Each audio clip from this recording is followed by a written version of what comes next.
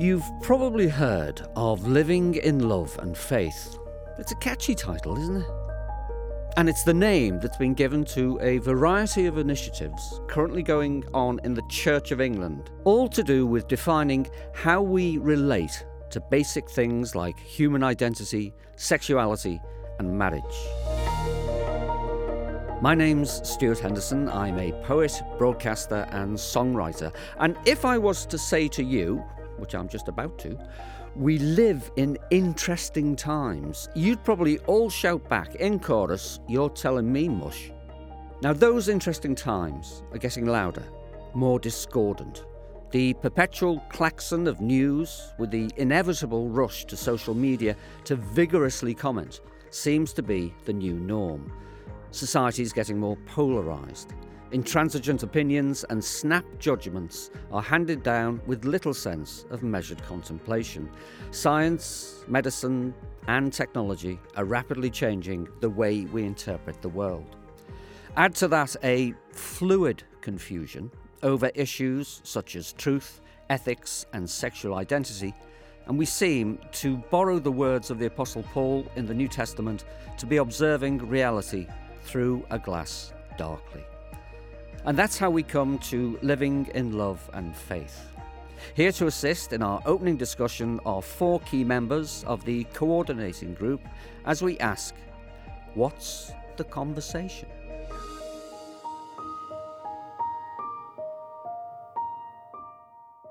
Around the table we have the Right Reverend Dr. Jo Bailey-Wells, the Bishop of Dorking. Jo is an Old Testament scholar. Her Bible teaching ministry has included posts in theological colleges in Britain and North America. Hello, Jo. Hello.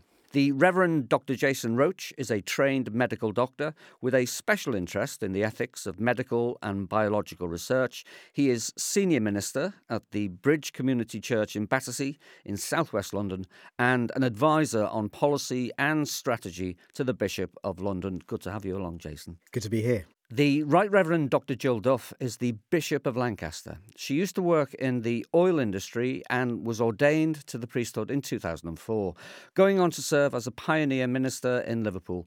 She was also a founding director of St. Mellitus Theological College, based at the city's Anglican Cathedral, and no doubt will reminisce about my home city later, will get quite tearful and possibly burst into song.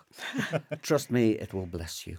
And completing our quartet is the Reverend Alex Clare Young, who says proudly, "I'm transgender, I'm Christian, I'm human." Alex is an ordained minister in the United Reformed Church, which has its roots in the English Presbyterian tradition. A community leader of the Safe Space Peter's House in Hull, Alex brings a personal perspective to the table, as well as a wealth of doctoral research on transgender theology. Greetings, Alex. Hi. Hi. Let's start with the easy ones. Why do you think we're having this conversation right here, right now? Jason Roach. I guess in one sense, this is a conversation that has always been happening through the history of the church. There's never been a time in the history of Christianity where there haven't been areas where the church has been out of step with the views of the world, and sexuality is one particular area in which that has often been true.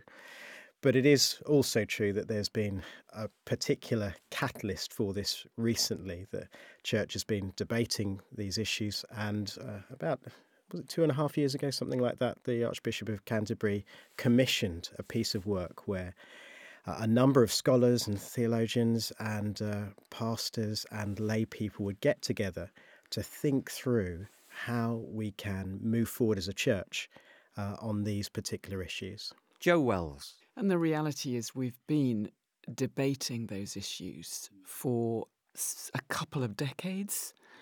And I think it feels to many that we really haven't made progress in terms of a way forward together. And so we're digging deeper. We're trying harder. We're all putting ourselves out further in the hope that we can find a way forward together. Alex, are you finding a way forward? Definitely, and I think it's a change to the mode of discussion. We're moving from that kind of very polarised debate, from this idea that society says one thing and church says another thing, to actually being able to move forward together and have conversations and talk across differences, and for our differences and our diversity to be a good thing instead of something that divides us. We're around the table with people with vastly divergent views, and we've all become good friends. And I think that's actually part of the point of this process, is that that can be replicated across the whole church. Jill. And we want to move forward on a front foot, because throughout Christian story, the heart of the message is that you are worth it, you are important, your identity is important, you're not just worthless. And issues like sex and relationships can often be places where we feel incredibly vulnerable and not worth it. So we're looking at what are the positive things we can say as Christians in the church into our nation and wider at this time. Jason and Joe, you both voiced a sense of the church being out of step, out of time to a certain degree. It could be said that the world outside the church has negotiated these considerable changes in society as best it can and should be left to do so. Why does the church need to get involved? Do you really think that, Stuart? I don't see any settled, steady state out there in terms of issues of identity, sex and marriage. I think there's so much disturbance, and there's a longing from those way beyond the church for something constructive from the depths of our tradition that might be positive. So it's more to do with the church in a strange sort of way, sitting back, assessing, analysing, and then giving counsel. That's one angle on it. I think it's also about those of us within the church living something hopeful that enables others to glimpse the truth of Jesus Christ, the good news that we seek to embody. And it's very hard to embody it when we're at sea on some fundamental issues that others out there are talking about and looking for a lead, I think. I think, Stuart, you're right. There's, in one sense, you could say, isn't culture on its own journey? Isn't it plotting its own course? But I think I agree with Joe that there's real confusion out there. And certainly I know from my own personal ministry that people exploring relationships are really struggling, looking for answers. And I think we can really offer a contribution by asking very basic questions like, who are we? What are we here for? What is intimacy all about? And if we begin to get to the bottom of those very basic questions, it will help us live lives that flourish. Joe, this idea of flourishing lives, is that advice that the church can add to the wider world? Well, Jesus came so that people could have life to the full. And I think there's an incredible banquet out there that he offers us as ways in which we can flourish as human beings, as we can flourish in relationship, that we're not people who live on our own. And I think there's really positive things to be saying.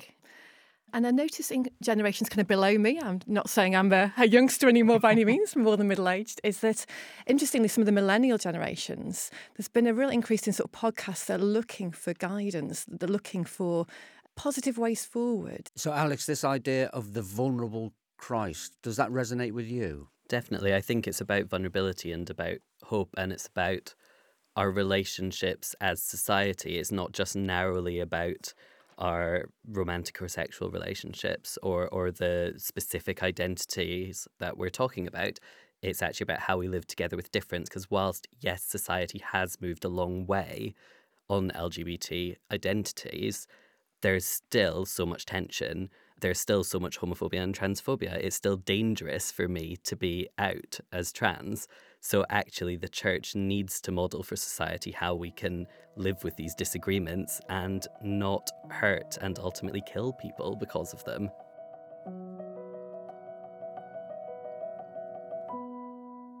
Let's go back to early 2017, the debate and vote in General Synod on marriage and same-sex relationships, at which it's fair to say there was a significant degree of polarisation. There were some who were vehemently opposing the proposal that the church should ever bless same-sex marriages. In the aftermath of that, Archbishop Justin Welby observed that the church needed a radical new Christian inclusion in the church. Is that how you all feel?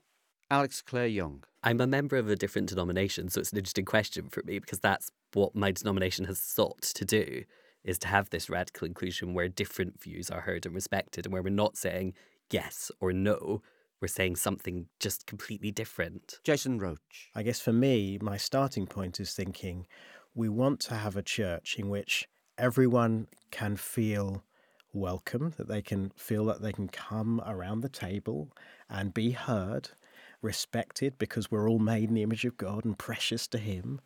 And yet at the same time, stay with each other for long enough to really hear the bigger story of the Bible and to understand where God is saying yes and where He might be saying there is a need for change. And of course, what culture wants is quick answers to hot button issues. And unfortunately, that is not how God works. Yes. So that would be my start to an answer. He's not a Twitter theologian. as such. Absolutely, absolutely. Given that that point that Jason's made, is that really possible, Jill Duff? So, as you know, I was in ministry in the favourite city in the world. And Goes without saying. goes without saying, I won't name that city. And in our parish, which is probably bottom 5% in the country, we were the only married couple in the church. And actually, when people found out what we thought about sex, people were like, wow, that's, so you mean you're really worth it? Because actually, often it's seen as something to get over, to get on with. And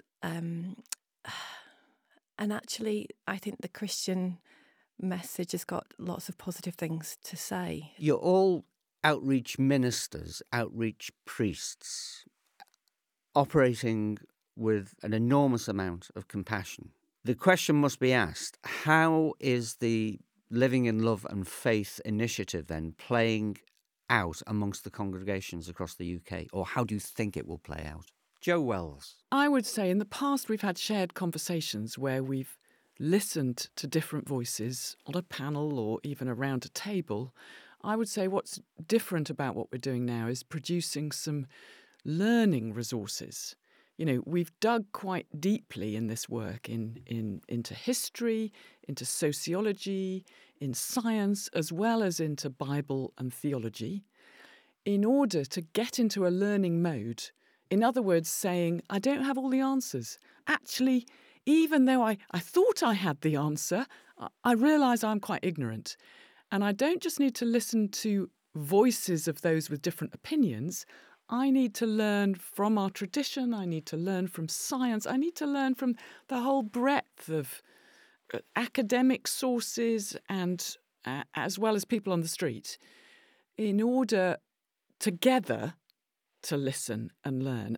Alex, as somebody out with the Anglican Communion, you mentioned before, obviously coming from the United Reformed tradition, you seem to give the intimation that your church is a little more advanced on this. Is that right? We're in a different place. In terms of the theology, in terms of the deep learning that you talk about, I think we've got a really long way to go, actually. But in terms of the ecclesiology, in terms of what it means to be church and what it means to have these disagreements and these discussions, I like where we've got to. I work with 4 churches. One of them does same-sex marriages. At least one other of the churches is in absolute disagreement with that. And yet they're a team of churches working together, and what's more important to them is their mission in a city. The idea that we need to all think the same to be in unity isn't biblical to me. Jason Roach. One of my hopes would be that the resources enable people to look at a particular position with humility and with fresh eyes, ready to learn. And I guess some of the media that we're producing, we're hoping that might be the case, that it forces people to recognise we're looking at real people, we're listening to real people. And actually, so before just coming with a particular position, there would be a humility to say, let me just ask what's going on here, and can I look with fresh eyes? That will mean digging into scripture, it'll mean digging into theology and to tradition and so on, but coming at it, recognizing that we're dealing with people and with a humility And so I guess that's one of my hopes for how these resources get used. And the twin sister of humility is respect, Yes. i.e. acknowledging the difference of opinion and living with whatever consequence it may bring. I would hesitate there. I would say praying together, worshipping together, even as we argue, disagree. We need to learn to do that well around the table, and it doesn't mean condemning each other. It means disagreeing and yet sharing bread. Just to draw out what Joe's saying as well, I think it's something that you touched on was beautifully, is that in Scripture we hear about the unity of the bond of peace that the Holy Spirit brings, that there's something almost beyond ourselves. As you talked about coming around a table together, we're praying and hoping that actually the Spirit of God, He can bring unity in ways we haven't possibly imagined, that's beyond a cerebral argument. The Living in Love and Faith initiative is made up of various expert subcommittees who have concentrated on the history, the science, the biology, and the theology surrounding the issues. For you, as in effect a bishop of Christ, an overseer of your flock, what is different about this project?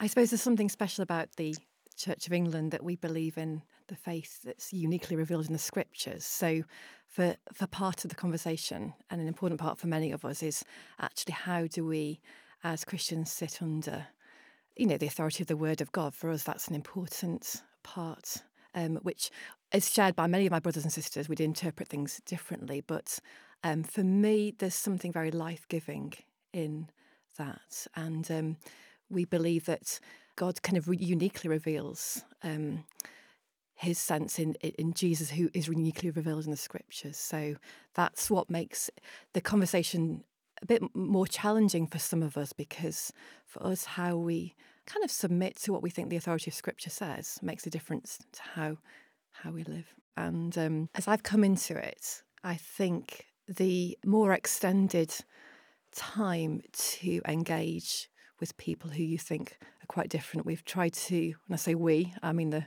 Church of England has tried to draw quite a diverse coordinating group, has tried to draw together those groups that reflect those different parts of the church.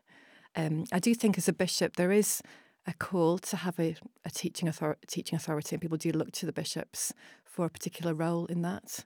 But I think there's been a sense of wanting to listen and be patient in our pain and discomfort as we try to discern. So in Acts 15, there's a beautiful story when the early church had one of the first disagreements about whether Gentiles could be included.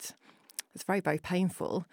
They come out at the end and say, it seemed good to the Holy Spirit and us. And I don't think we're at that point yet, but we're trying to discern it seems good to the Holy Spirit and us.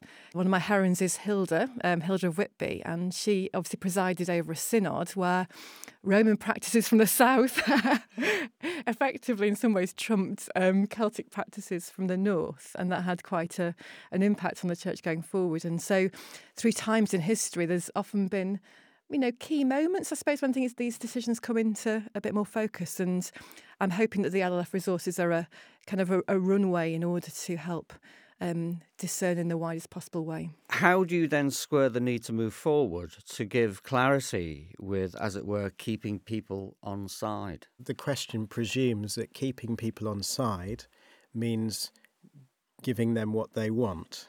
I would just say that the picture of Scripture is that actually very often there's a better story than the one that we might be living. And so, Jesus can say to a woman at the well, I can give you water that is deeper, richer, better than the water that you're looking for. And so that doesn't presuppose any particular answer.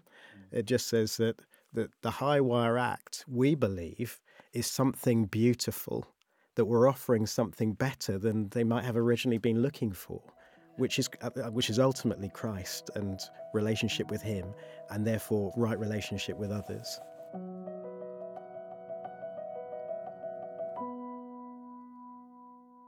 Continuing my role of me muttering at the back, to the outsider, it could be said that the Church of England has in the past agonised over many contemporary moral and political issues. I remember Faith in the City back in the 80s, without providing much clarity and any real way forward. What's the difference this time? I think there's something incredible about the Church of England is that we are patient in that sense. We're not in a rush to tweet what we think, because on a good day, a real charism, a gift for the Church of England is to be a hope. The church for people round here. We have parishes across all sorts of places across England, and when on a good day, it's been a church where people can find their place of all sorts of different voices, all sorts of different backgrounds. When we get nervous, we become quite defined.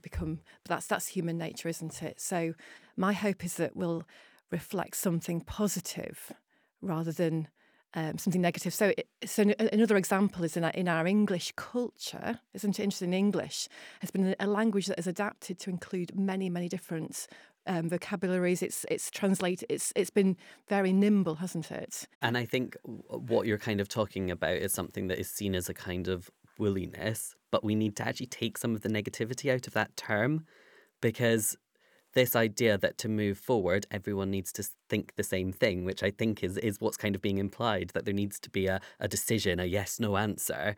That's quite rightly not the church's to give. The church holds diverse opinions. So we need to hold on to that sense of woolliness, that sense of not giving one clear defined answer, but to provide definition within that. There's a lot of really deep thought, but it's not yes or no, because the world and the church isn't like that. And I would say a distinctive of the Anglican tradition and the Church of England in particular is that it's a broad church. That is its beauty. It's broad sociologically, it's broad theologically. And arguably it hasn't been comfortable, but we have held together differences on these opinions thus far. I talked about the way in which sex is something that gets at the heart of our vulnerability, positively or negatively, but positively we're undone in a way that is transformative. And that would be my hope for the discussions we're having, that we're undone in terms of what needs to be undone, of God's working to transform our relating together more deeply, which I think will require vulnerable engagement, more vulnerable than we've yet known, in order to bond us more deeply together. And I think that is the difference in this process, that everyone is allowing that undoneness. So I think LGBTQ people have felt previously that we have had to do that work, that we have had to be very vulnerable, and that others perhaps haven't. And actually in this process, everyone has been very vulnerable. So I'm no longer sat there thinking, well, I'm on display and everyone else is all covered up. Actually, everyone's been vulnerable, and I that's want important. to even say it's almost a qualification. Don't enter this and don't engage in this debate unless you are willing to be undone, unless you are willing to make yourself vulnerable. Picking up on that undoneness, brand new word. We like it.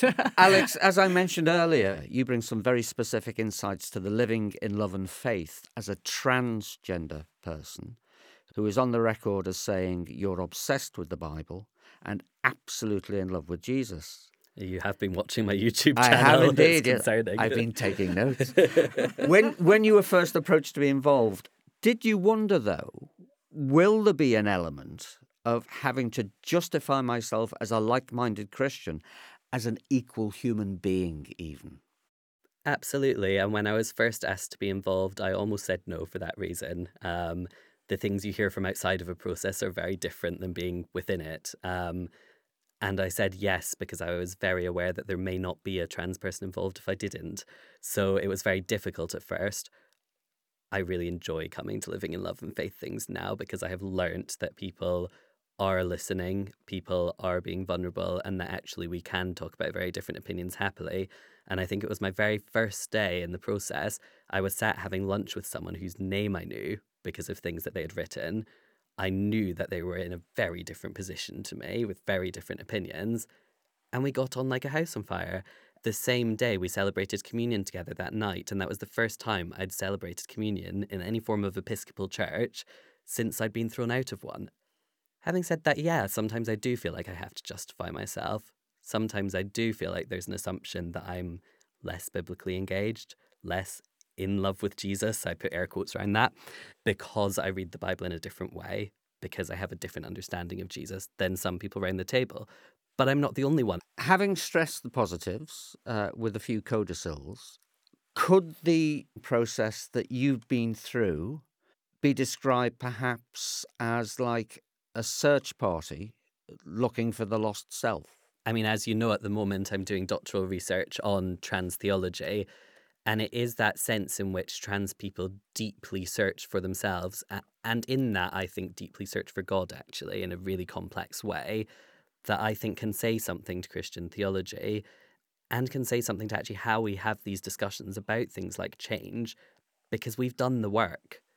To be trans, you have to do really serious discernment work, whether you're Christian or not. Jason Roach. Our first and foremost way of identifying people would be as made in the image of God and loved by God. And therefore, whoever we're speaking to, there is a sense of welcome, respect, love. That'd be my first thing. My second thing would be to remember the words of an ancient saint, Augustine, who said, our hearts are restless until we've found him, the living God. And so recognizing that our yearnings and hopes are ultimately for something higher than another person horizontally. It's for Christ vertically. So that would be my starting point. Can I jump on the back of that and say anyone who's baptised bears the marks of Christ? And so when I meet a stranger in the church, Alex was a stranger when he first joined our group, my stance is to look for Christ in him. And what can I learn? How can I learn more about Christ? What does that do to inspire my discipleship, my journey in following Christ? Being a disciple is about learning. What can I learn about Jesus from Alex? And I think that is kind of the hope for the resources, is that everyone, people on the margins and people not on the margins, will see something of themselves in the resources and will also see something of people who are very different. I think wherever we're coming from, we certainly want to say sorry for ways in which we have unnecessarily hurt people, caused them to feel alienated or ashamed. And I think there is a place for us as a group together, just saying sorry for ways in which we've acted, spoken, behaved in ways that are not like Jesus. And we want to say that. You know, we think we've got great things to offer from Scripture and the Christian tradition, and we want to hold the line positively for our nation and encourage for our church. You know, I've been out of step with most of what my friends think about sex from the very beginning. So for me, it's not an unusual position to think that it's something quite special for a particular relationship. We were reflecting as a House of Bishops actually on what has made us feel most uncomfortable about the process. And I think for me, although I've been, known it to a certain extent, actually experiencing the pain of, particularly from our LGBTI community, really, and often how that's shut away. And people talked about almost like closing the door on it. And my experience of Jesus is often when we're in pain, it's very hard to pray. But as we allow our pain into the light, that's kind of where we meet Jesus, where we meet the angels. Our instinct is to hoover it up and get on with our jobs and pretend it's not happening. And that's a very human response. For all of you, how has being involved in the Living in Love and Faith project so far changed you personally as Bible-believing Christians? And how do you expect it to change you further? Jason? I think the process itself has forced me to slow down and spend more time with people who I have different views from. And that has meant that I have been forced to consider people as real people and wrestle with their whole life story. And that's been really helpful because I think it means that in my pastoral ministry, as I'm interacting with all kinds of different people, I do what I should do as a Christian, which is slow down, listen, hear where people are coming from, and speak God's word into their life as a result. I've been conscious of the international dimension. So we've been joined for some of our coordinating groups with a bishop from Kenya when we read scripture with our brothers and sisters from across the world. And I found that quite moving to encounter that wider sense of how the Bible is read across time and across internationally. So ultimately, your model is Jesus, who did the unspeakable, he did the unthinkable. So particularly that story in John 8 where the woman was caught in adultery, in some texts, people wonder whether it should even be in the text because it's so radical. And when he picks her off the ground, is no one there to condemn you? He says, go and sin no more. Jesus was radical, both in his welcome and also, in the Sermon on the Mount, he said, not just be holy because God's holy, he said, be perfect. He had incredible views on marriage, on relationships. And he meets people as real people and loves them as real people. And I think that's an important element, I was nervous when our brother from Kenya came to visit. When I read who was coming and read some of the comments that he had made previously, I was really nervous. I thought, how am I going to get through this 24 hours? And we got on like a house on fire. And both of us commented afterwards that it was really great to meet each other and that we had a really good time.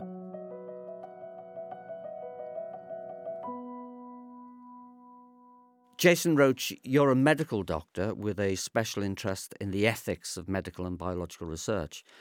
It's one thing to expect the church to weather Twitter storms, the hurricane forces of changing attitudes, but how does the church then react to the rational beings of science and medicine throwing their informed spanners in the works? It's interesting that the idea that there is a conflict between science and religion is a relatively new concept. For most of the history of the world, scientists have done their work because they want to see the glory of God in nature and in the world that they live in. So my starting point is to slightly reject the question because there is no innate conflict between those two. We want to hear all that science is saying in order that we can more fully hear what God is doing in the world. There are two books with which God has revealed himself, the book of Scripture and the book of the world, Psalm 19. And so let's learn as much as we can from both. Of course, the book of the world is silent without the clarifying voice of Scripture, so we need both. But let's hear as much as we can from both of them. I think science changes the questions we ask theologically. And that then causes us to go back to Scripture. I mean, you ask how our view of Scripture has changed. I just keep going back to Scripture daily, again and again and again, and I see new things in it each time. So that's incrementally, because of the context, we come with different eyes. My PhD supervisor in Oxford used to be an atheist, and we were studying the chemistry of biology. And as a result, he said, I'm not sure I can be confident that God doesn't exist because this chemistry is so amazing. Mind-blowing. So complex. And at the same time, the Scriptures, our Christian worldview gives us a context for coming to those scientific texts. We're more than just a ball of atoms that evolves randomly. There's a creator. There is a purpose for which we were made and a reason for which we act. And more than that, there's a hope. What we see with our materialist eyes is not all that there will be or all that there is. And so we live lives and think about our theology with a hope that there is a new creation to come. And perhaps when we look at scientific or ethical issues, does it matter if there's life on Mars? Does it matter if we manage to clone a sheep? What matters is how we treat each other and the world as we do those things.